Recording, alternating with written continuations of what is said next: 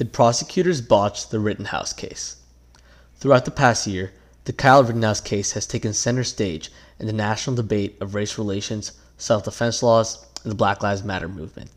The entire case has served as a microcosm of the many issues which America faces today, and has divided people into two distinct camps, one in which they believe he is innocent, and one in which they believe he is guilty. However, with his recent acquittal, it is important to understand the background of the case. Kyle Rittenhouse was a 17-year-old out-of-state male patrolling the streets of Kenosha, Wisconsin on August 17, 2020, when, in purported self-defense, killed two men and injured one with his AR-15. He was arrested that night, and on November 19, 2021, a year after the deadly shootings, he was acquitted on all charges, walking out of the courtroom as a free man. Yet now that his trial is over, many people have quickly sought to assign blame and responsibility for his acquittal. To me, there is one party to assign responsibility to in particular: the prosecution. The prosecutors botched the Rittenhouse case through unprovable charges and displeasing the judge. However, they are not fully at fault for the verdict of the case, as there were unfavorable aspects of the case that were out of their control. To begin, the prosecutors botched the Rittenhouse case, as they levied harsh and unprovable charges against Rittenhouse, which made it almost impossible to charge him. First, the prosecution charged him with first-degree reckless homicide, first-degree intentional homicide, and attempted first-degree intentional homicide, along with a host of minor unrelated charges. These charges are among the harshest and hardest to prove in the United States, requiring large amounts of evidence according to Cornell law. Charges of the first degree often require some sort of premeditation, which requires that the defendant acted with foreknowledge and planning of his murder, something which the prosecution simply could not prove. Along with that, the nature of the case made it possible for the defense to trump these charges with a simple claim of self-defense, which required less evidence to prove than the murder charges. Moving on, legal expert Paul E. Boucher, a respected Kenosha area lawyer, claims the state added a host of unnecessary charges in order to bolster itself and satisfy constituents.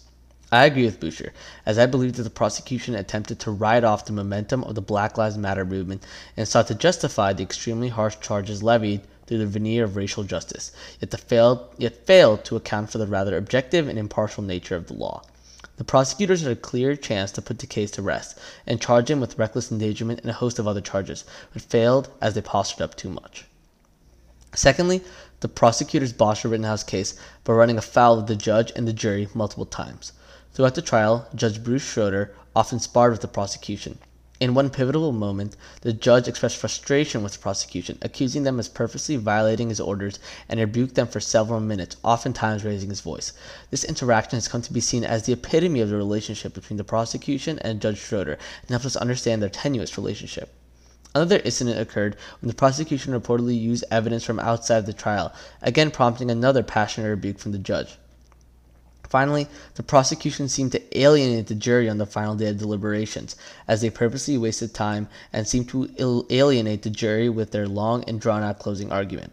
Along with the harsh charges explained earlier, their tenuous relationship between the prosecution, judge, and jury contributed to the overall verdict and helped give the advantage to the defense.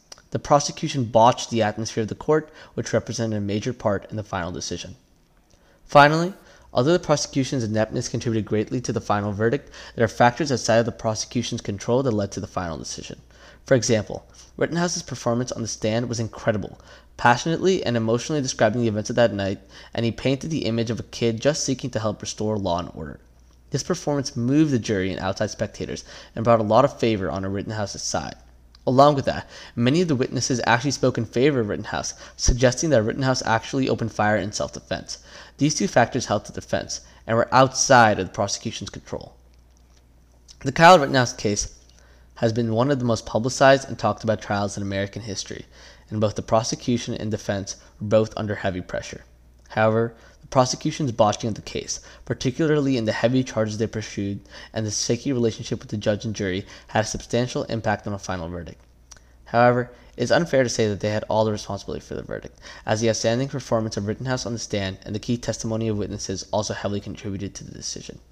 Ultimately, this trial and its ensuing decision will be regarded as watershed moments in the Black Lives Matter movement, self-defense activists, and in general American memory.